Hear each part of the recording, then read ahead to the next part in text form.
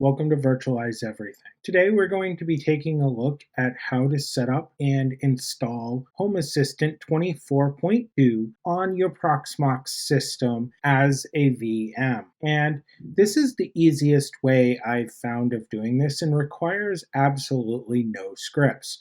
So go ahead and follow along, and maybe you might find a fun project. As of today, February 7th, the day of filming, Home Assistant 2024.2 released. So let's take a look first at where we're going to find Home Assistant to download it. And then I'll show you the steps of how to install and set up Home Assistant VM in an extremely easy manner that requires no scripts. First thing we're going to do is click on Documentation and go to Installation. And we're going to scroll all the way down to install Home Assistant on other systems, and we're going to click on the tutorial. At the top of the tutorial page, it's going to give us 3 VM options: VirtualBox, KVM/Proxmox, VMware, ESXi, vSphere. We're going to choose the KVM Proxmox. We're going to right click on it, and we're going to copy link address. Now we're going to go over to our Proxmox web interface, and we're going to select our server. Then we're going to select shell. With our shell open, we're going to type wget, and we're going to paste that address,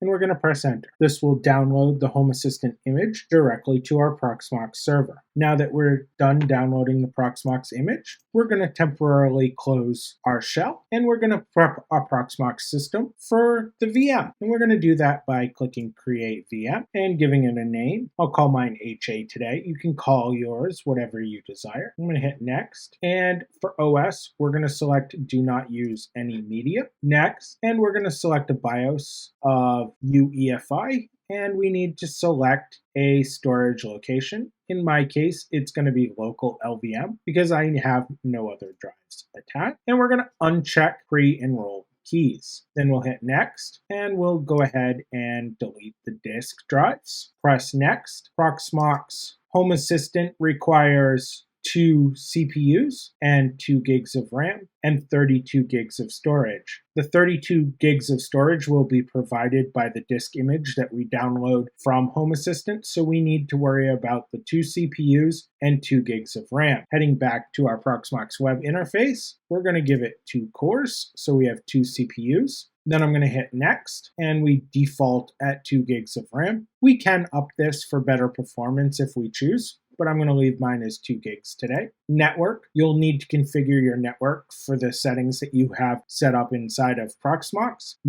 Most likely, it's going to be Bridge VMBR0 on a default system. My network's a little bit more complex, so I'm choosing VMBR3, and I'm pressing Next, and then I'm going to hit Finish, and this is going to create us a VM. Once our VM is finished being created, we're going to head back to our shell. And at our shell, we're going to enter ls, copy the file name that downloaded. You can type this if you so desire. I like to copy and paste though. And I'm going to type unxz space, and I'm going to paste that file name, press enter. This will take a couple of minutes to run. When it finishes, it'll return you back to a command line. We can hit ls, and you can notice our file name has changed from ending with .xz to just .qcow2. We'll copy that name again. Then we're going to enter qm import disk, the file name, or rather import disk, then the VM ID number. Mine was 102. Then the file name, then our location, which for a default install using LVM will be local LVM. We'll press enter. And now that we've returned to the command line, our disk has been imported into Proxmox, and we can return to the Proxmox web interface. At the Proxmox web interface, you'll show that a unused disk 0 has appeared under hardware. So you'll select your VM hardware, and then you'll see your unused disk 0. We'll select our unused disk 0, press edit, and this will allow us to turn it into a hard drive. All of these settings should be good, but if you are on an SSD, you should check discard.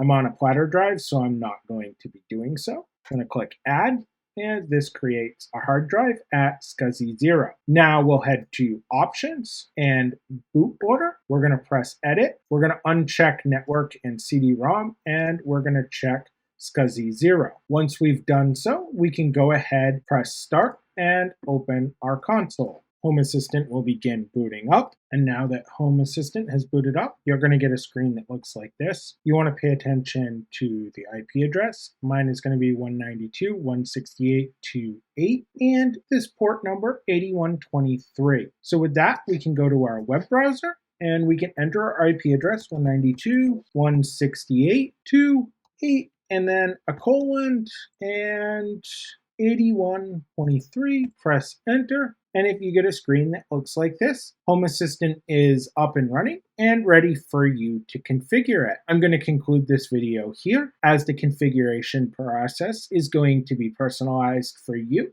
And there's other great videos on YouTube that pick up where we left off. I hope you enjoyed tonight's episode and you found this educational and were able to get Home Assistant up and running quickly. As always, have a good night.